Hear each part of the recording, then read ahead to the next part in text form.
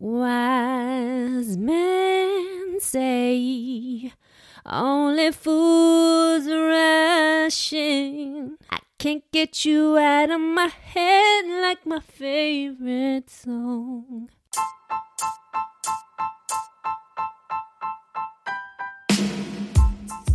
This is not just another fitness podcast. Why? I touch on subjects that not only have I experienced, but most likely you or a person you know has probably experienced it as well.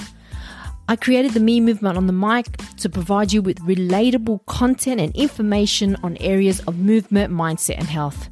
I'm on a mission to help you filter through life, to help you break free of the fitness stereotypes and embrace you while still enjoying a gelato or two. So join me, Sally, and let's get this episode started. Good morning. I have the Miss Zoe Knight. Like, I want to call you Knight, but your surname is Knight, so that doesn't work, does it? No, I know. Do you know what? When Luke and I got married, it was like a big discussion around whether I would take his last name, but he decided that he liked Knight way better, so he took my name. Wow. You know, I'm not surprised because it sounds like a superhero. Yeah, so Luke's legal name is Christopher. So his proper name is Christopher Lucas Lehman, but he's known as Luke because his dad was known as Christopher. So he was like, "Oh, Luke Knight," and then he's like, "Oh, I would legally be Christopher Knight, but known as Luke Lehman." And I was like, "It's like you've got an alter ego, like so many different options. Too many. So, is it Zoe or Zoe? It's Zoe, but it's kind of like I get called both. You get called both. It depends how lazy, like how quick people want to get the name out. Fair enough. They use one syllable or two. Fair enough. So where are you now? Where are you? Right now? Yeah. Luke and I are based in Brisbane, and we've been here for the last, 5 years now. But in terms of like where in Brisbane, we're just in our home and I'm in our office and we've got little like Pablo on the floor. So we've got some dogs running around and I'm hoping that they don't disrupt us too much. They'll make it an interesting episode, which I'm sure they will. So tell me a little bit about yourself, Zoe. All right. So where to start? How far back to start? So I am one half of Muscle Nerds. Really interesting story about that though. So like when we started Muscle Nerds 6.5 years ago out of just pure necessity. So I had met Luke. I'm from New Zealand. Luke's from Texas in America. And I had met Luke here in Australia. I'd gone to one of his courses in Sydney. And didn't like him, thought he was like, I don't know, rude and arrogant. I even gave him like a bad review when Poliquin Group sent out like their post-course questionnaire. Like I gave him a bad review. I was like, felt like you couldn't ask him questions, like wasn't approachable, felt like you knew it all, like all sorts of stuff. Anyway, I then flew back to Brisbane where I was living at the time, and he flew from Sydney to Gold Coast to stay with a friend of his in Gold Coast, which is the trainer that I had heard of the Poliquin Group course through. So there's kind of like a mutual person that we knew. He then found me on social media, added me and asked me on a date. And I was like, absolutely not. Like, there's no way. And then he was just so persistent. So he was only there for 3 weeks before he flew back to America. And for about 2 weeks, he just like kept asking. And I was like, you know what? Fine. Actually, it was one of the ladies at work just said, just go on a date with him. Like, what have you got to lose? You don't do, like, when was the last time you ever had any fun or did anything like this? And I was like, you know what? Yeah, like I won't have to see the guy again. Like, it would just be a fun weekend. Anyway, so I went on a date and it just felt like without being cliche, it just felt like we'd been together forever. I ended up staying down on the Gold Coast for the full 4 days until he flew out because our date was like, I caved right towards the end of his time there. It just, yeah, like I said, felt like we'd been together forever. He then went back to America. We kept in touch, you know, like we FaceTimed and chatted like all the time. 3 months later, I sold both of my cars. Sorry, I didn't have 2 cars. I had 2 jobs. I quit both of my jobs, sold my car, and flew over to America just to see like what would happen. It just felt like more of a risk to not do it, if you know what I mean. So did that. When I was over there, he got let go from Poliquin Group. Like he finished up with Poliquin Group. So then we both found ourselves, we were in Rhode Island at the time, and we were like, okay, so neither of us have any jobs. I've only got enough money to last me for the rest of the month before I go back to Australia. And so we just out of necessity announced that we would be starting Muscle Nerds. So he just put up a post saying, we're taking on online clients under a company called Muscle Nerds. We had no set up, no structure, no systems. Like it was literally like the day we decided, it was the day after I think he got let go or finished up, we just decided that we would announce it and announced it like right then and there. And from that point on, we were just contacted with people that wanted to work with Luke, but they hadn't wanted to work with Poliquin Group.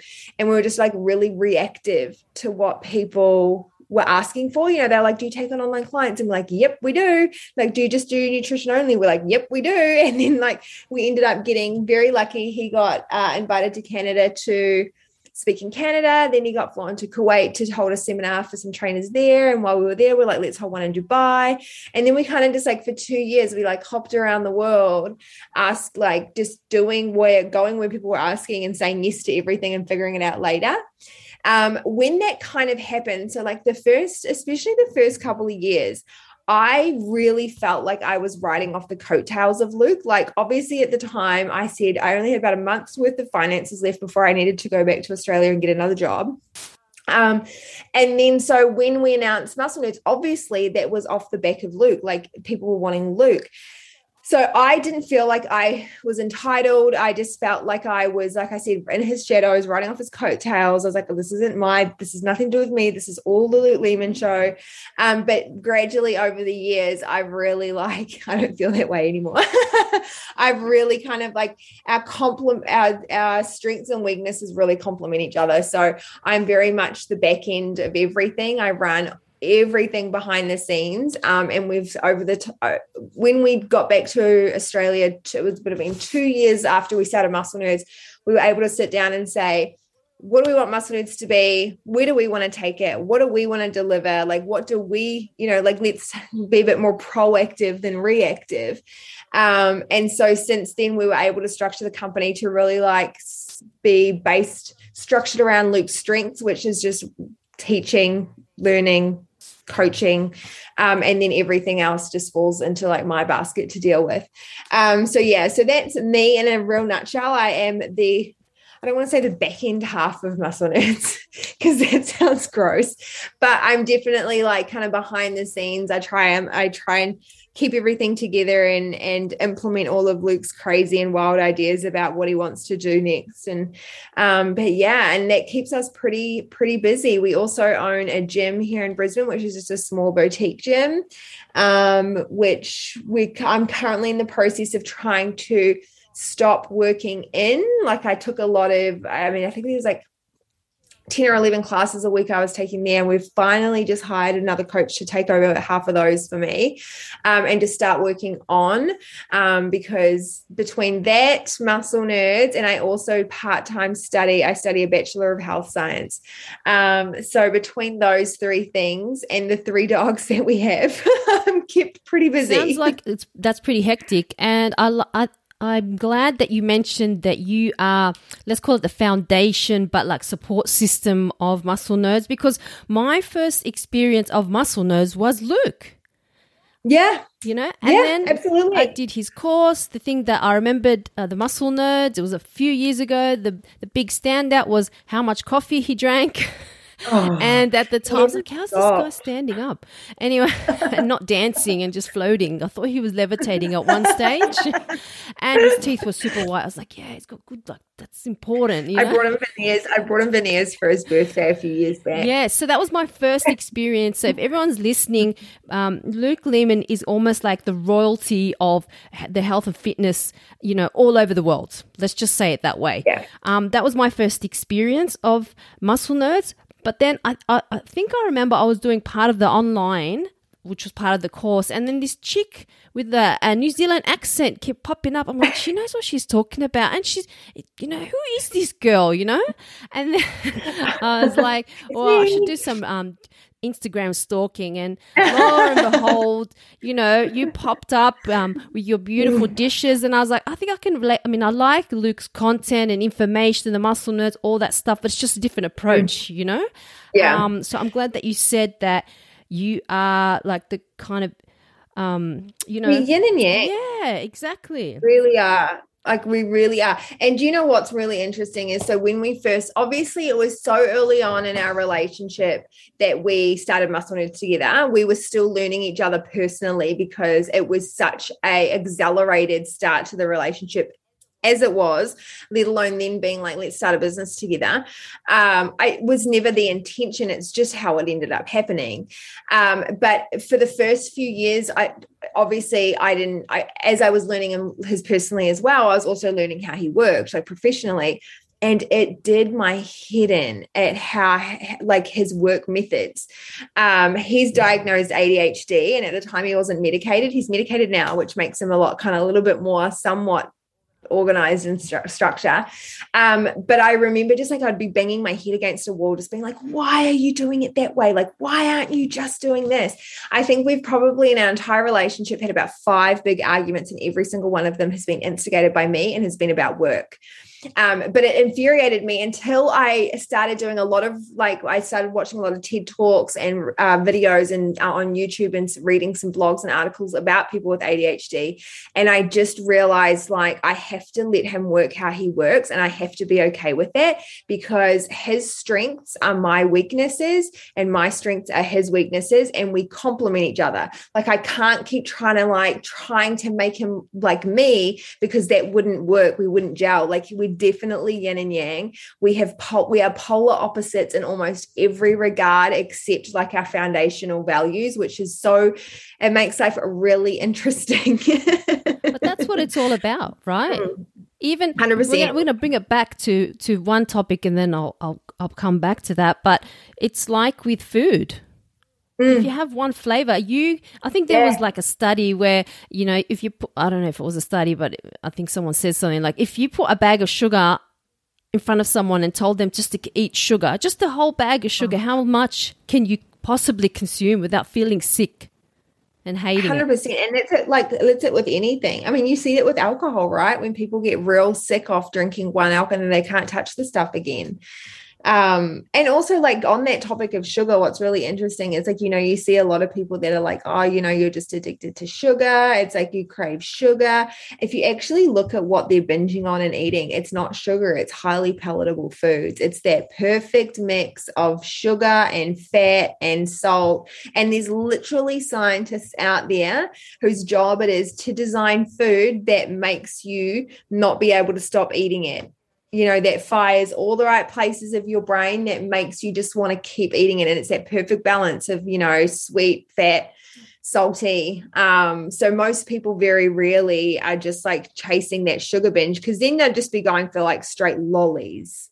But they don't. They go for like the donuts, the biscuits, the chips, and all that sort of stuff. That's so true.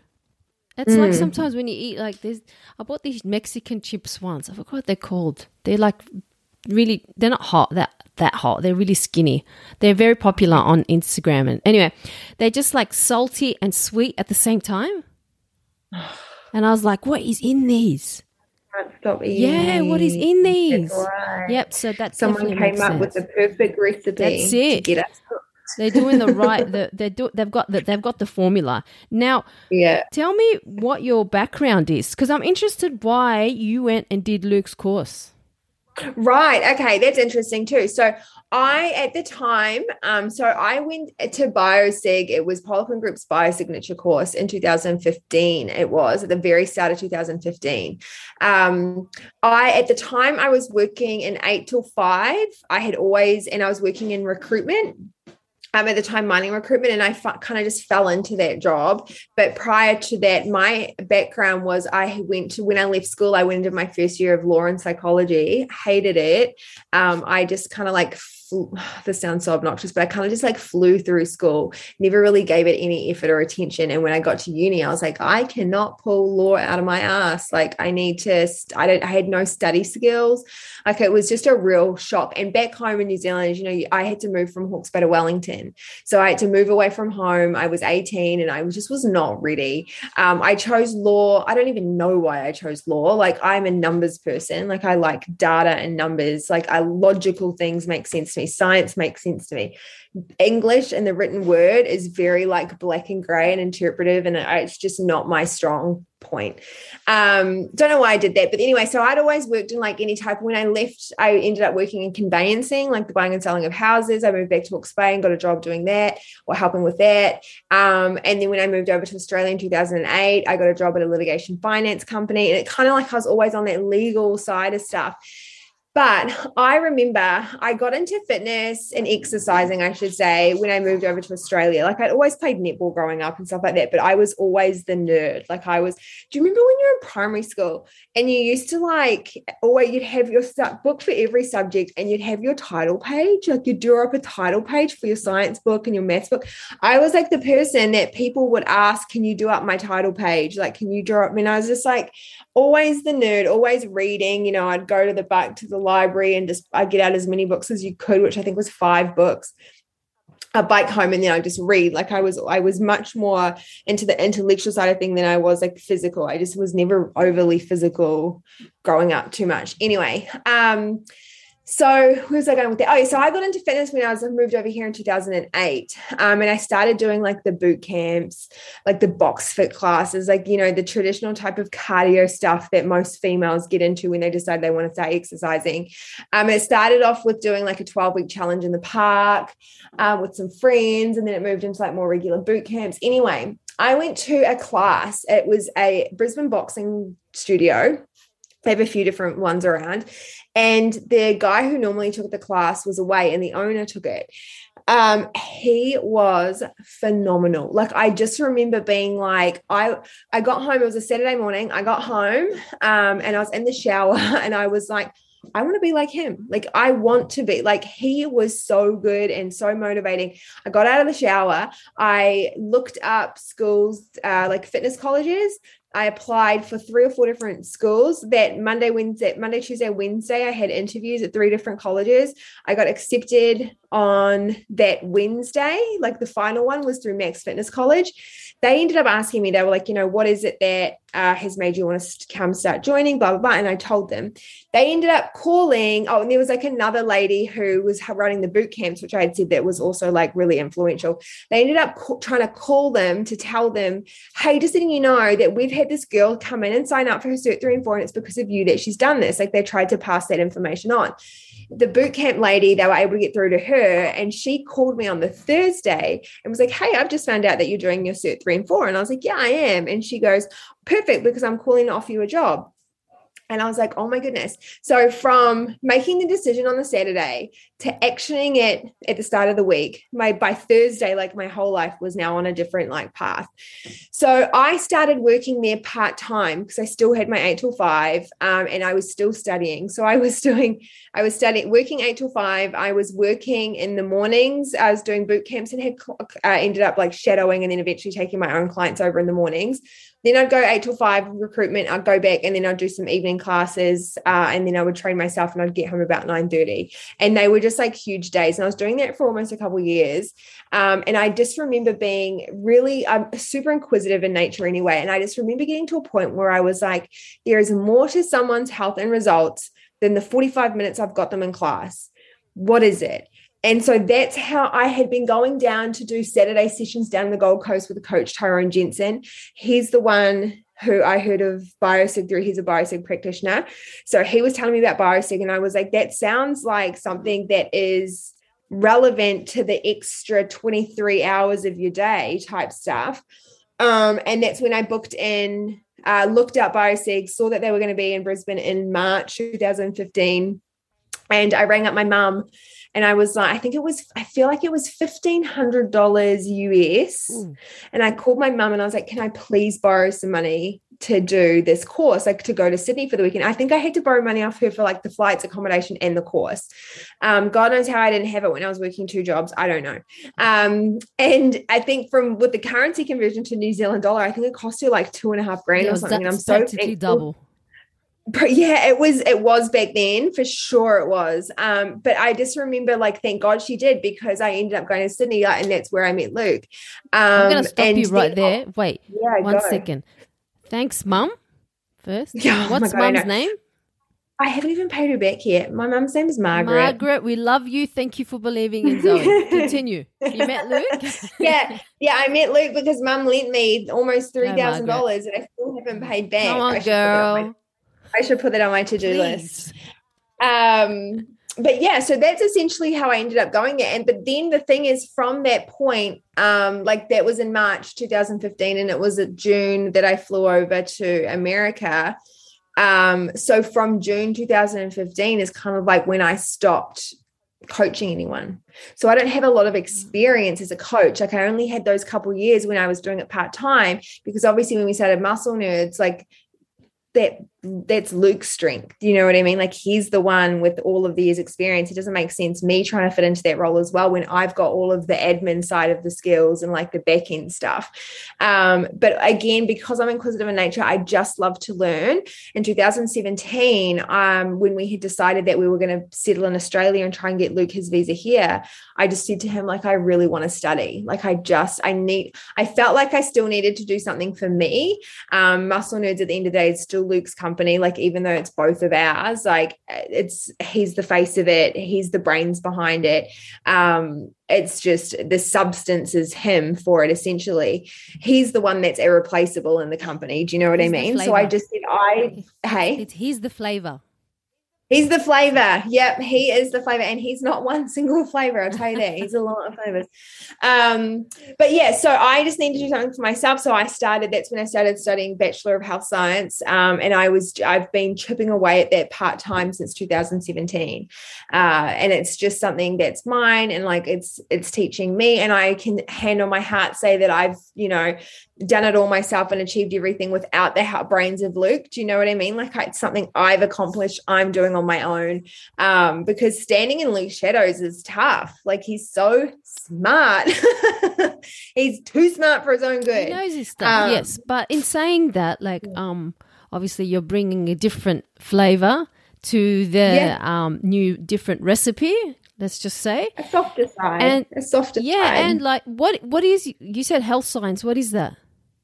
So I initially started doing it in naturopathy. So a Bachelor of Health Science is just basically, you're very, I want to say basic level, but it obviously gets more complex because it's a 4-year full-time degree. So 4-year full-time or 8 years part-time.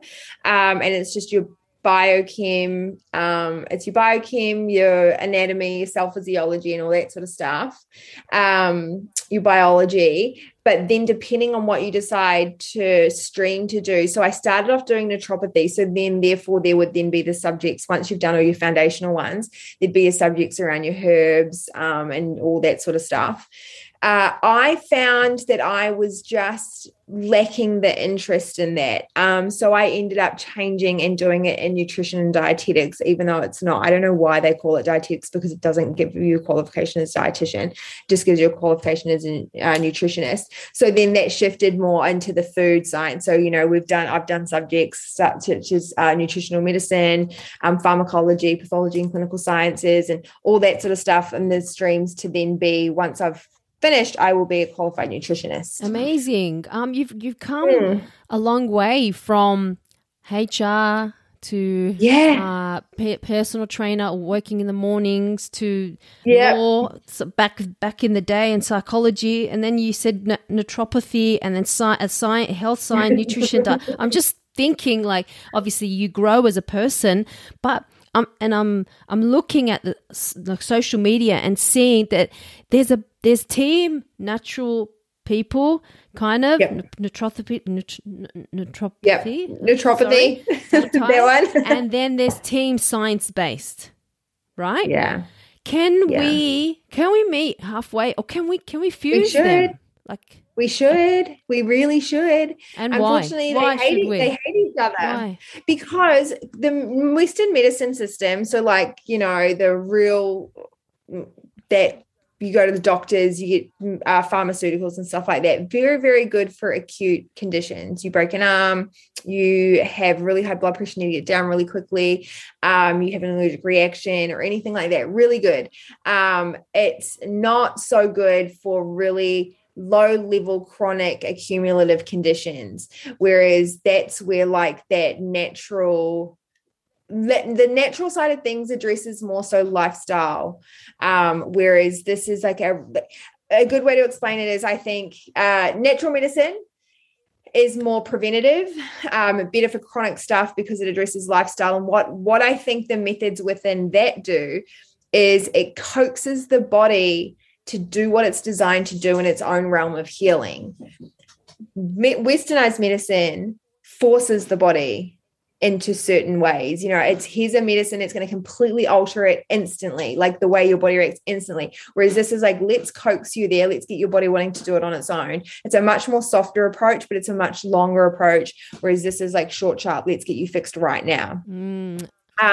They both have pros, they both have cons. Neither of them are perfect systems. So it would make sense that they would meet in the middle. And it's like, hey, I'm going to give you this, like high blood pressure, for example. If you go to the doctor, they give you a blood pressure medication. Here it is. Okay, cool. Whilst we're going to give that to you now so it can save your life and it doesn't keep being, you know, it lowers it quickly. I want you to go over here though and fix the issues as to why it's gotten high in the first place. So then we can eventually get you off the blood pressure medication. Like that's a perfect example. Like they would complement each other so well. The problem is there's just not many people that can understand the pros and cons to both. Like anyone in the medical world thinks that is the answer to everything.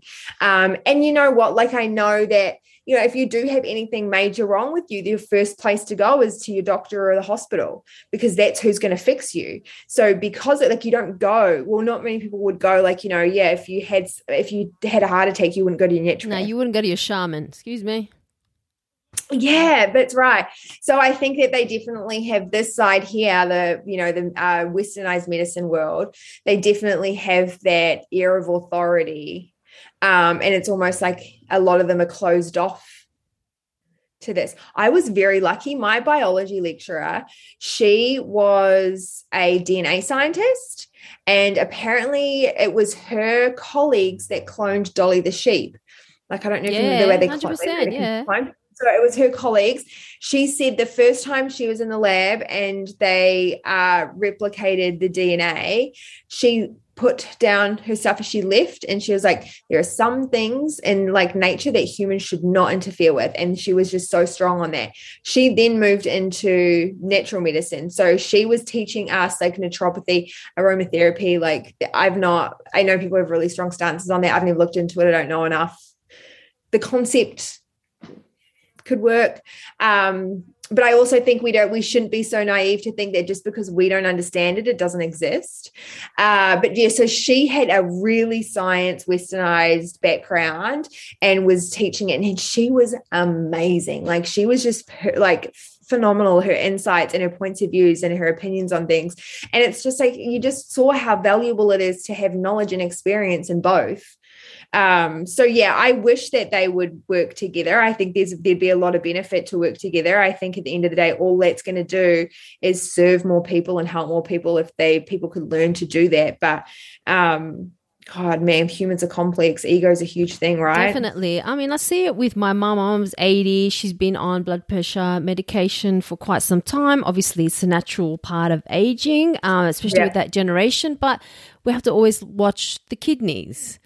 You know, we have to always just the liver, all those little things, stuff. You know, and you try and persuade that generation to think outside. It's a bit challenging. Hugely challenging. My parents are the same. My parents are in their 60s, mid 60s. And it's very much the mentality of like, well, something's wrong. I need a pill to fix this. And also, like, I remember when my mum was over here for a holiday once, she's saying, Luke's like, where are you getting your protein from? Like, when are you eating your protein? Because she'd have honey on toast every morning for breakfast. Then she'd have like a sandwich for lunch. And then she'd have like, you should have meat and veggies for dinner usually. But yeah, so mum, and he was like, you don't eat well. And she's like, I eat well. And you're messing everything up. I was like, Mum, you're really brown really food. Not. Brown food. Yeah, full of brown. Yeah, lots of brown food. Which I mean, in and of itself isn't bad. But if it's all you're eating, like, he took her blood glucose and it was high, and she's just like, they're just. They're a different era. They are a different era. But in saying that, they have a lot of positives. Like with my mum, we're Middle Eastern, so we basically all our diet was, plant-based, really. Yeah, amazing. That's how I grew up on. And then when I speak to people, I speak to clients, I'm like, well, you might need a salad or, have this. And it's so hard for them. They can't even put that into their brain. They can't even understand the concept that if you drink a little bit more water, that you might not be constipated. Yeah. Have a little bit more fiber. Just a little bit more fruits and veggies. Yeah, that's it. And that's what Luke likes to say. He's like, everyone should eat plant-based, but garnish it with meat. That's a big thing for someone from Texas. I know. He's like, if you're willing to eat a kilo of steak, you need to be willing to eat a kilo of veggies. Wow. It's all about balance though, right? Like everything has a point of diminishing returns, every single thing. Like no matter something being good for you is only good within a range. Like it's not, you can have too much of too much anything. fiber. You can have too much fiber, 100%. Yep. And that can cause nutrient deficiencies. It can clog you up. It can make you bloated to anything. And there's a sweet spot for everything. And some things, sweet spots are really big. You know what I mean? Like broccoli. You have a really large sweet spot. It's going to take a lot for you to, well, depending if you eat it raw, it's probably going to cause a lot of issues. But so everything, water is great, but there's a really large sweet spot, and then there's like a donut sweet spot. It's like this small. Definitely. Well, you definitely. So how do you, figure something out or program for people? Because you and I, or people in the fitness industry, we find it a bit more easier to have a salad or greens, or exercise. It's not like, oh my God, I hate this. But average population who don't like to exercise, like to really drink, don't like to cook. It's a big one. That's what started us, you and I, having a chat about this. Right. Hey, was like the cooking, the benefits of learning how to cook. Do you reckon it's a lost art? 100%. It's a losing art. Absolutely. Not learning how to cook.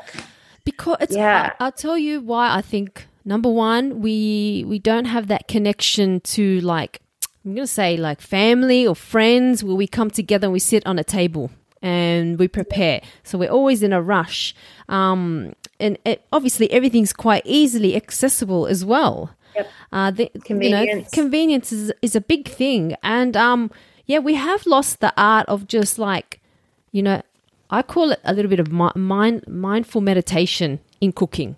Yeah. That's what I do. I like it. You probably have some intuition around food though, which is lost. It's lost. We don't even have the connection to the land anymore. Like my dad grew up a hunter.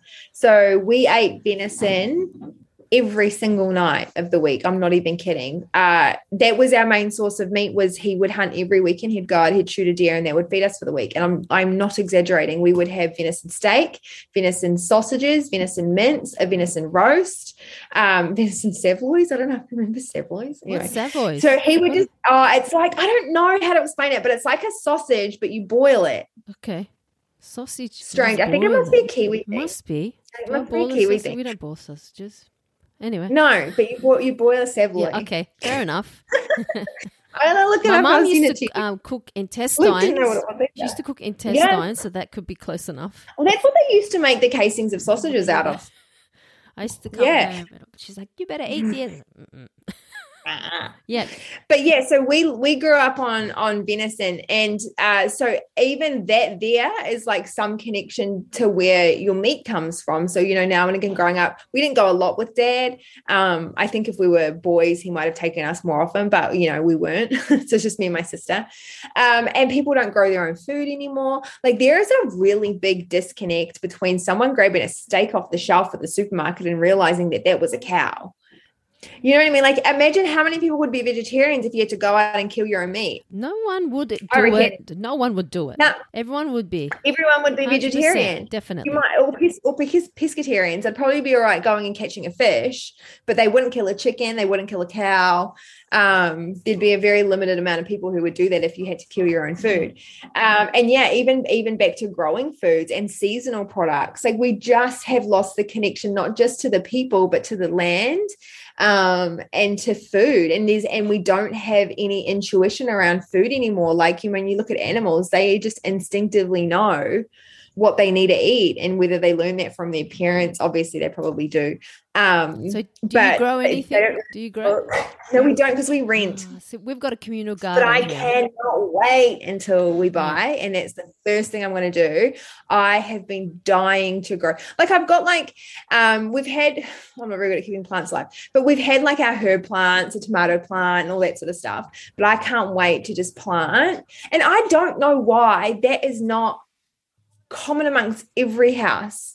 Have a front yard or a backyard, and I know this is probably like a privileged statement to even consider that everyone has a front yard and a backyard, but the houses that have it, like what, and public council spaces, why are we not having fruit trees? Why are we not? Do you know what I mean? Yeah. Like, yeah, I think it's also so it's the ground as well. It's got like arsenic. They have to do a test as well. Yeah. That's what you're supposed to do. Most fruit seeds have arsenic in it as well, which is why you shouldn't have your pets. Oh, great. Eat like passion fruit seeds are a big one. Yeah, apple seeds. Talking about pets. I noticed that you've got an Instagram page for Daisy. Talk to me about your babies. Daisy's so special. So we what's what I'm looking for? Sponsor a room at the RSPCA. We just make like a monthly. We've been doing it for years now. And when Luke and I got his visa here, it was just a year-long visa initially. We got our own place. So we'd just been staying with friends and like sharing rooms and stuff until that point. So we got our own place. And when we moved in, we had like this bootload of towels and sheets and stuff, old towels and sheets that we took out to the RSPCA to drop them off. And we took them out, and while we were there, we went and had a look around like all the rooms, and we get to the very last room, and Daisy, oh my God, she was just sitting in it, and Luke crouched down because it was like a big glass wall, and he crouched down, and she came up and sat right in front of the glass and then put her paw on the glass. And I was just like, we are not leaving without her. Like I just had this feeling of I will move heaven and earth. We had just moved into this apartment. It's a 1-bedroom apartment with this tiny courtyard. We didn't even have approval to have a dog, but it was literally like, I don't care. Like I'll fucking pay whatever to break lease. Sorry. I'll pay whatever to break lease. We have to have her. And it was, then and there we applied, we got her, we took her home. It was like, we went to drop off towels and sheets and came back with a dog. But it was honestly, I just think she chose us.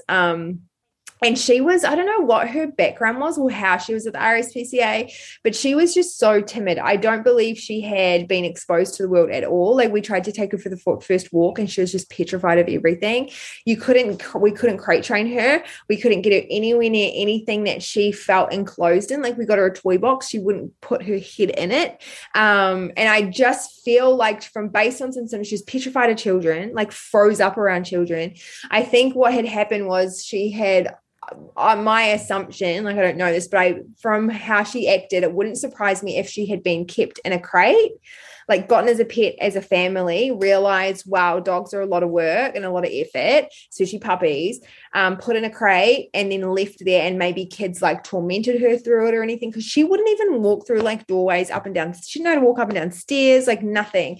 So she's really come out of her shell though, and now she is sassy and stubborn and rude, and she's just sitting on the floor over here now. But she's so beautiful. And then we ended up getting the little dogs. So Pablo was an interesting story. Daisy had a Chihuahua. So our neighbors had a Chihuahua. So we lived in this 1-bedroom unit. We also ended up having to get Daisy's knees operated on. So she's got bad knees and we have to get her hips done soon. So she's just like, when the surgeon was in doing her knees, he came out and he said that her growth plates indicated she was 3 to 4 months older than we were told, younger than we were told. So when we got her from the RSPCA, they told us that she was 7 months old. But he said she's 3 to 4 months younger than that. So she only would have been like 3 or 4 months old when we got her. Anyway. Baby. No wonder she was so cute and little. But with Pablo, so we used to live, like I said, a 1-bedroom unit, and there was a unit next door, and they had a Chihuahua. And the Chihuahua used to come and sit out on the top steps every day. And Daisy would come out whenever it came out. It was like 4:00 in the afternoon. The owner would let it out, and she'd always go out and sit next to it, and they'd like sniff each other through the fence. And I said to Luke one day, I was like, we need to get Daisy a Chihuahua. And he was like, I wouldn't be mad about it. That day I went to the mall, and the pet shop at the mall had Chihuahuas in the window. And I was like, this is a sign. So we got Pablo. I literally came home and was like, meet Daisy's brother. And Luke's like, are you serious? And I was like, yep. That's a cute love story there in itself. Yeah. So does she not like certain people? Does she have a vibe? She's a big, big, big vibe. So she doesn't like anyone that's got loud energy. Anyone because Luke and I have a very, I know I was saying Luke's a real erratic person, but he's actually very both of our moods are very much like this. We're not fluctuating moods, people. We don't have peaks and highs and highs and lows or anything like that. We're very stable in our mood, and our environment's very stable. Luke and I don't argue. We don't flare up at each other. We're very calm, and our home's very calm. And so she's kind of adapted to that. You get her in an environment, if we have people over, which we don't often do, but we have people over and it gets too loud, she gets overwhelmed and she'll put herself away. Luke's mum came over for our wedding. We got married 2 years ago, right before COVID shut everything down. So Luke's mum flew over from Texas. She stayed with us for 10 days. Daisy did not warm to her at all. I remember Luke's mum was sitting out in the backyard once, and I just hear Daisy barking, and I was like, what is she barking at? And I go outside and she's just barking at Luke's mum. She doesn't do that. And I was like, wow, Daisy, all people. But Luke's mum's loud. She's a loud Texan. But yeah, so she's very much needs her safe space. She does get overwhelmed very easily. Loud noises she hates. We take her down to the gym sometimes. She hates it there. Hates it. Yeah. We only take her if we need to on the way to the vet, or if Luke and I are going to be there all day, we'll take the dogs so they're not home by themselves all day. So she's a personality on her own. She is all emotion, and she has a human soul, I swear to God. Okay. But it's funny because the 3 dogs, because then we got Frank, the French Bulldog, because Lucas always wanted a French Bulldog his entire life. And because I just came home with Pablo, he was like, well, now I get to choose a dog. I was like, okay. So he got Frank, who's our Frenchie. But Daisy is all emotion, just you can tell. It's she wears her heart on her sleeve. You can just tell what she's feeling, and she just reacts emotionally to everything. She must be a Cancerian. Pablo, are you a Cancer? Yeah, pretty much. Same. There you go. It.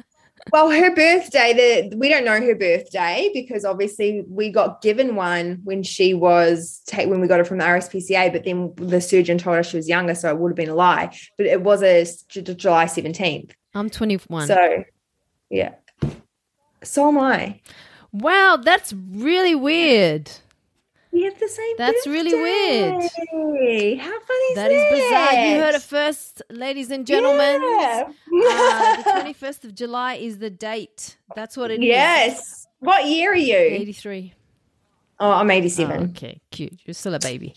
But no, so Daisy's all emotion. Pablo is he's intelligent as all. He's just so smart. He's tactical. So if you give them each a treat, one of each, 2 will get discarded, and then they'll just constantly steal one off each other. They'll just wait, and then they'll nip it when they need and run away. Pablo will sit there and bide his time. He always ends up with it. He always wins. But what he'll do, he'll bark at the front door, and the other 2 will rush to the front door. He'll pick up the treat and run in the other direction. He's just all tactics. Oh, how funny. And then Frank, the Frenchie, is just dog intuition, like just dog. So he's young. Like, something's moving fast and he's like, oh, I've got to chase it. Like he's just got dog instinct so it's a really funny dynamic actually. And they're so great together. Really reactive, sounds like it. Yeah. So I'm going to touch on just a couple more things. Like you mentioned when you did your course with Poliquin, from my memory, there was a lot of things about hormones. There's a big hormone thing that came out. Yeah, the whole thing was basically on hormones. So something along the lines is if you carry body fat around your butt, your estrogen, something like that. Yeah, that was it. So I think Charles came out with, my understanding, this is secondhand, obviously, knowledge that I've learned from Luke, and I hope I don't butcher it because otherwise he'll be like, Zoe, that's not right. I'm sorry. My understanding is Charles came out with Biosig, and there was, I can't remember how many sites on the body there were. Quite a few. Yeah. Belly, underarm, back, 9. Okay, 9 sides. I don't know. I could be wrong. There was like 1, 2, 3, 4, 5, 6. 7 or not. I can't remember. Anyway, there's quite a lot. And depending on, where you held your body fat, it depended on what your hormones were doing. And essentially what I understand is the system was created to sell supplements. Okay. Because we're a supplement company. So I went to a trainer that did all of that. Yeah. Now, I also, there's a lot of arguments that you can't spot reduce body fat, right? Like a lot. There is some studies I haven't read. I've just heard Luke talk about them, and I don't know how valid they are or how solid they are as studies. There are some studies where they have had people, subjects, do just upper body conditioning and then just lower body conditioning, and the ones that did just upper body conditioning got leaner on the upper body, and then the ones that did just lower body. So whilst there is like a global effect, it did happen, but obviously you can't just be like, I want to lose it from like just under my armpit or like just on my stomach. But in saying this, females and males store fat in different locations. Why? Because of our hormones. We have different hormones. If we hold them where it's easy to access for like to grow babies and feed babies. Males, I don't know why they store where they store, but typically like around the face, around, maybe it's for like quick fuel source when they're hunting. I don't know. When you do start having hormone imbalances, which happen gradually over time, like it's typically never like a quick overnight change, drastic change, but gradual over time, and you can start holding fat in male or female pattern mannerisms. So guys can start to grow boobs. You see that ladies start to hold it in like especially like around the stomach area, around their face. That can indicate that there is a hormone imbalance. Fixing that hormone imbalance, which isn't a role of trainers, is not a role of trainers do, but fixing that would therefore fix the area that it is causing fat to be stored. So in that regard, you can spot reduce, right? So it's just like, well, let's fix the reason why it's happening in the first place. But from my understanding, I believe there are only 1 or 2 of the sites from Biosig that were legitimately linked. And I think one might have been cortisol and the umbilical, and then maybe subscap. Okay. Might have been another one. There was definitely one.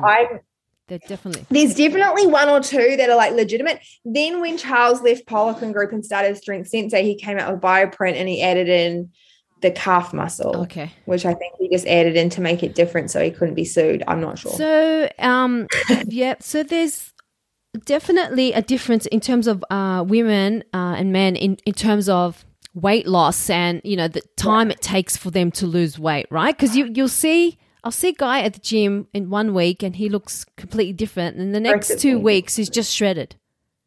I know that from my understanding, guys are a lot more resilient with physical stuff like that because of the testosterone and the androgen hormones that they have.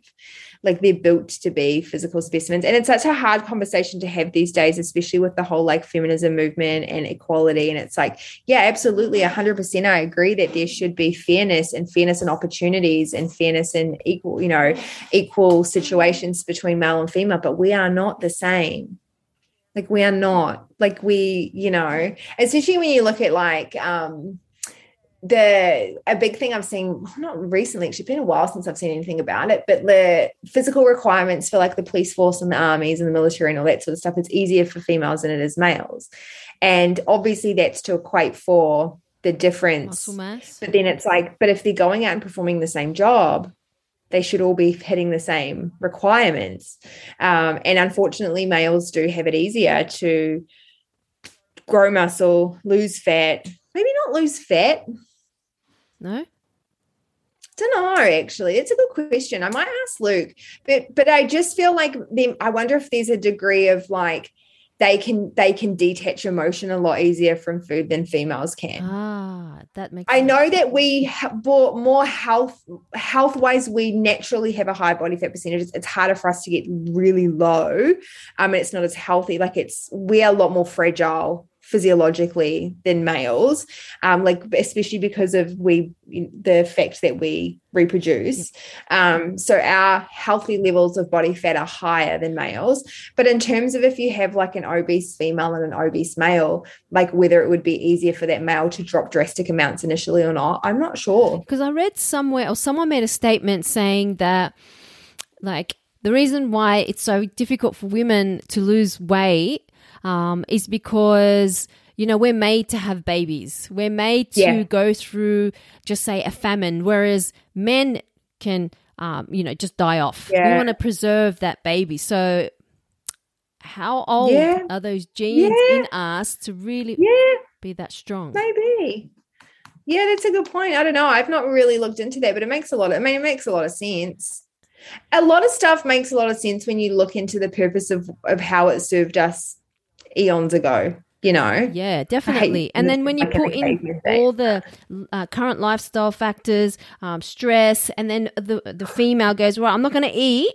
I'm just going to have like 1,000 calories because I looked on Instagram. My favorite Insta person said 1,000 calories, but all she has is like protein powder and in some kind of mix, no plants. So I'm going to do that, and I'm going to do X amount of cardio. Because they do that. What they do. Do you know what gives me the shits about that? And so like all of our teachings with Muscle Nerds are around stress physiology and how stress alters how your body responds to diet and nutrition, and basically teaches coaches how to assess when someone's stressed, what to do, and more importantly, what not to do. Because when someone is in a chronic state of stress, historically, food was only ever scarce in times of flood, famines, and wars, right? And so you've obviously your hypothalamus and your brain is constantly assessing everything, not just like your blood levels of stuff, but your belief systems, your feelings, your environment. And it's asking the question, am I safe? If you are dieting in a period of high stress or stress, all you're doing is confirming to your body that food is scarce. So it's like, oh, let's hold on to what we've got. And that's the whole thing where it's like starvation mode. Is it a thing? Is it not? Like, it's not in the sense that you put on weight or never lose weight. It's just a little bit like you more have to force your body to do it than coax your body to want to do it, which is a healthier way to do it. So in times of dieting, like if you're in times of stress, like eat at maintenance. Like give your body what it needs. Like stress depletes so many nutrients as well. So it's like you need to feed yourself. You need to tell your body that you're safe. That's why breathing is so important as well. Like one of the best ways you can communicate to your body that you're safe and not in a life-threatening situation is if you take a breath in, inhale for say 3 seconds, 4 seconds, however long it is, but your exhale needs to be twice as long. So if you inhale for 3 seconds, you'd exhale for 6. And that essentially communicates to your body that you're safe, because in a time of like life-threatening danger, you wouldn't have the luxury of being able to do nice, slow, long exhales. Yeah. And exhales also are shown to raise your parasympathetic nervous system. So that's another way to just like help get your stress down, let you know your body know you're safe. Yep. But yeah, the diet, like the watching on Instagram and just doing something for someone else's is just like the worst. So obviously, yeah, I get it. And you spend a lot of time, effort, money into your business, into your education. How does it make you feel when you see people who have a platform who spread misinformation? Like I'll tell you with myself, I don't comment. because Yeah. it's really easy to see and comment. If I see a person, I'd rather tell them in real time, which I'll never see them. But it takes more energy to comment than to it takes more energy because I'm feeling the backlash because I'll constantly think about it. Whereas if you go whatever, like how does that make you feel? It's hard. I mean, to be honest, I have curated my Instagram to not really follow many people that are shit. I know that it's out there. The hardest thing is, I guess, when you have conversations with our Gen Pop gym members and they've seen something and you have to explain to them why it's not right or it's wrong. In terms of people that are spreading misinformation, do you know what? Like, I understand, as shit as it is, I understand how the industry has gotten to this point. You have the people, like, especially now with social media, but even prior to that, you have people who are trying to chase fame and money. Like, obviously they're doing it for the wrong reasons at the start, but they're doing it by tapping it into people's desires of laziness and wanting instant gratification. So that is across the board. People have that, right? They want the most amount of return for the smallest amount of work and they want it now. And so people know that that's what people want. So they're like, oh, I'm going to market to that. Let's do an 8-week challenge. And you don't, you know what I mean? Like, or like, let's have this skinny tea. You don't have to drink make any effort on your part. You just have to drink this and you're going to get results really fast. So it's like instant gratification, quick results by not putting in any effort. And that's how it's gotten to the point, and I get it. And I think when you see the people that are in it for the long haul, like we recently have, actually just this morning, we put up a post not that long ago, last week or whenever it was, really recently, of just the differences in split squats. Oh, yeah, I saw that one, leaning forward. Yeah. So you've got your short stride, your long stride, all that sort of stuff. Anyway, someone literally copy and pasted it word for word into their own post, like another coach, and shared it. And I remember, like, Luke and I have had this happen a couple of times in the past. Never this blatantly obvious. Like, at least rewrite it in your own words. Did they change the picture at least? They took their own pictures because the picture was me doing it. They actually pasted the text of the copy, literally word for word. Like, we put them next to each other and it's exactly the same. Anyway, and we've had conversations in the past, and it's like, these people aren't doing it for the right reasons. You know what I mean? They're doing it because they want recognition or they want to be seen as some type of superior or educator or having knowledge that they don't have. And Luke has just said in the past, he's like, we can create faster than anyone can ever copy. So you just have to be like, you know what? Yeah. And I think you just have to stand true and we can create faster than they can copy. I feel bad, like, because I always repost Yoda memes. I'm like, where did I get this from? And then memes, I think, are designed to just be like, go viral. Yeah, but still, like, some time out to put something really funny. I was like, that's funny, you know? But that's... I repost them all the time. That's next level. And there's people like that, and then there's the people who are just putting out misinformation. Whether they know it's misinformation is a different story, but then it's kind of like that's where you start having the conversation around people are wanting to be educators without ever having been students. And it's, I don't know, it's hard, but all you can do is just try and stay in your own lane with like your blinkers on and just try and focus on like doing what you believe is the right thing to do. Because you know what, like, no one's a bad person in their own head. No one is a bad person in their own head. So these people that are sharing stuff probably genuinely think that they're helping, genuinely think that they're sharing some valuable information. Whether it is or isn't is a discussion to be had. Like, you know, I mean, there's probably some stuff that we might have shared that someone with more knowledge than us is like, that's not entirely accurate. So it's like, who gets to police the industry? No one. Who gets to dictate what's right or wrong? Like, it's such a complex thing, and social media really has blurred a lot of lines. But all you can do is just hope that, I guess, the truth or the right thing eventually is like cream to the top, like it just rises to the top and everyone else kind of either learns along the way and gets better or fizzles out. Yeah, I guess the thing that irks me is the quite high profile people who post about this is what I eat in a day, all that stuff. Yeah, but you don't tell me about the other added supplements or prescription or non-prescription drugs that you take. Like, you know, like, I competed a long time ago and that was really hard to get that lean.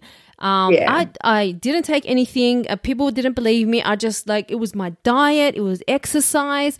Yeah. And you have to live and breathe I looked like a greyhound on stage and the other girl looked thick. And I was like, how can that be at that body? Like, I was really naive. So that's what shits me. Yeah. Oh, you know what I mean? Yeah, it is really hard. You know, the one thing that does irk me is the whole like train like me, insinuating that doing that is going to make people look like you, and that is not the case at all. You know, we've had people come to us for training and they, you know, they've given us who they want to look like, and you just say, just FYI, like, aside of whether they are on anything or not, do you understand what it takes?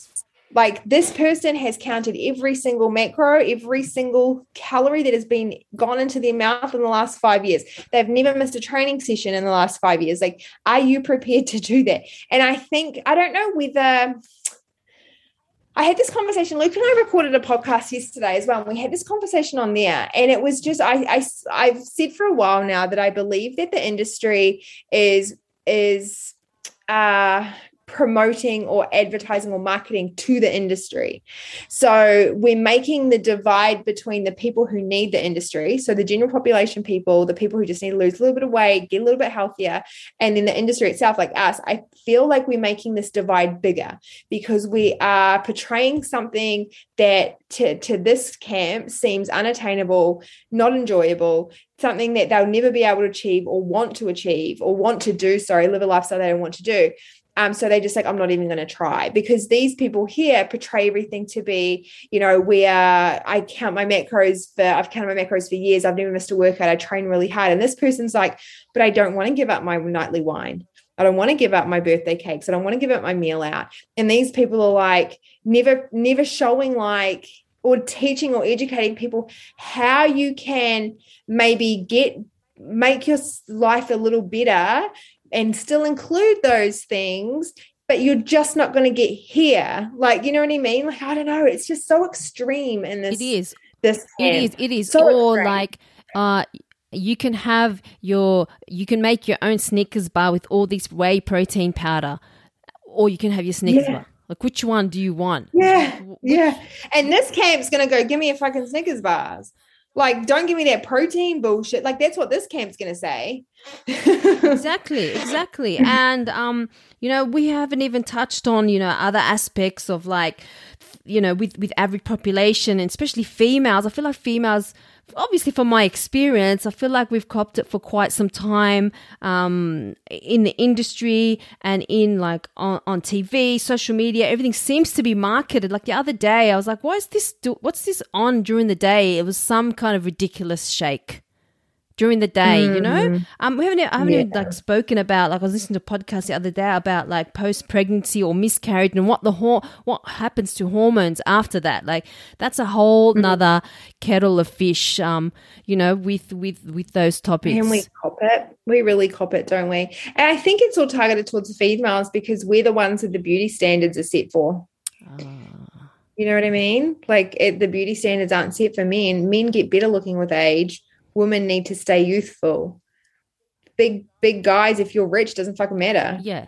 Girls, if you're rich, you still need to look good. Have you seen the latest Sex and the City?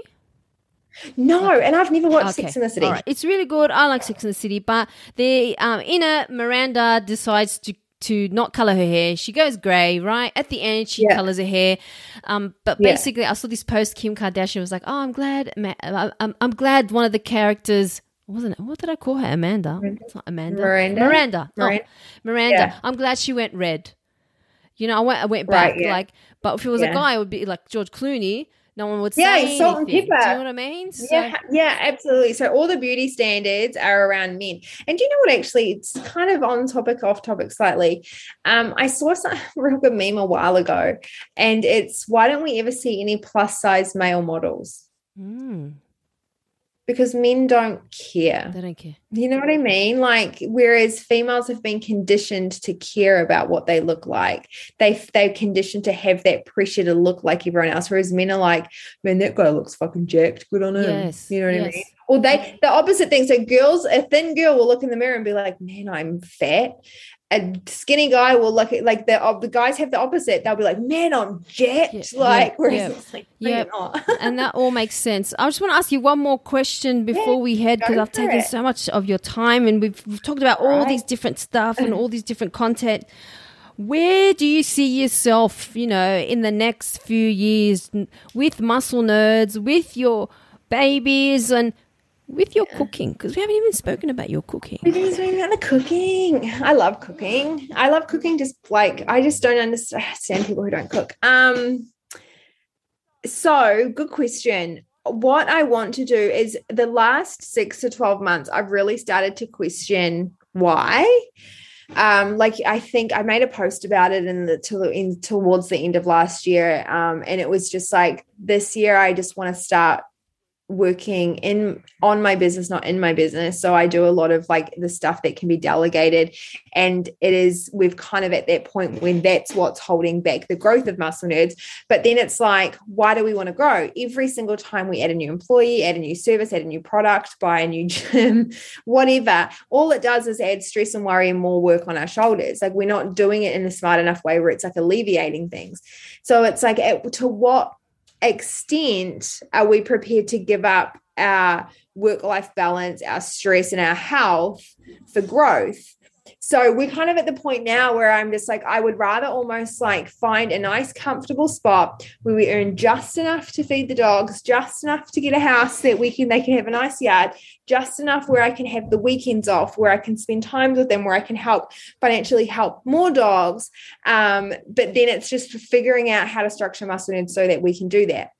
I am this year just towards the end of last year, have started working on a computer software that I would like to release it's probably a good year or two in the making. There's nothing like it in the industry at the moment, and hoping nothing comes up before ours does.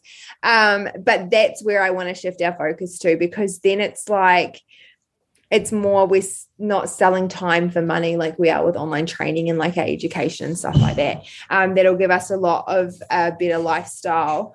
And then with the dogs, I want more. Why dogs? Why did you say you want to take care of more dogs? Why? I just love dogs. They're so vulnerable. Like they're so what's the word I'm looking for? Like they are solely relying on us to look after them. Like we don't let them be wild and look after themselves. And so I just think they're so innocent and they're so pure and they're better than most humans. And the love that a dog gives is just, oh my God, it's amazing. Well, they'll always come back to you. Like you see a dog that's been abused, he'll always come back to the owner, right? Isn't that sad? We can learn a lot off dogs. But I just think there's so many that just because Luke and I, we don't plan on having children. It's just like not in our plan. Neither of us want to be parents or alter our lifestyle big enough to accommodate for a child. Because I think it's like the idea of a baby is like, oh my God, how cute, like swoon. But the idea of raising a human for 18 years and beyond is what's like, not really in it for that. Like I'm not keen for that. Like having a baby, yes, maybe, and a toddler, cool. But like then you've got to think they go through their preteens, their teens. Like, no. It's full on. It's definitely full on.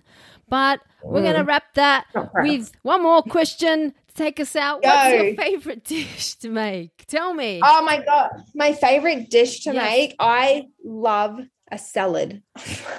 Honestly, that sounds but salad, you can make so many different salads. And I love prawn and mango salad. Like I have a base very of Queensland. I love very Queensland. Very Queensland, very summery for sure.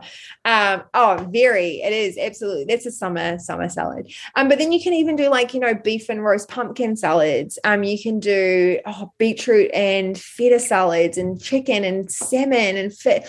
I really like fresh salads. Like you can make them so tasty. So if you've listened to this podcast, the biggest takeaway is eat more salad. Eat more salads, yeah. Dogs and animals. Eat plant-based, garnish it with meat. Make huge salad and just sprinkle some meat on top if you eat meat. That's it. Well, thank you so much for taking your time out for your day to jump on this podcast. So welcome. Thank you. Thank you for listening to my episode today. I hope you enjoyed it. And if you did, it will be greatly appreciated if you have a spare 60 seconds to put a review on this podcast. It would mean so much, especially to a small business. Thank you again for taking the time to listen. I'll see you soon. Bye.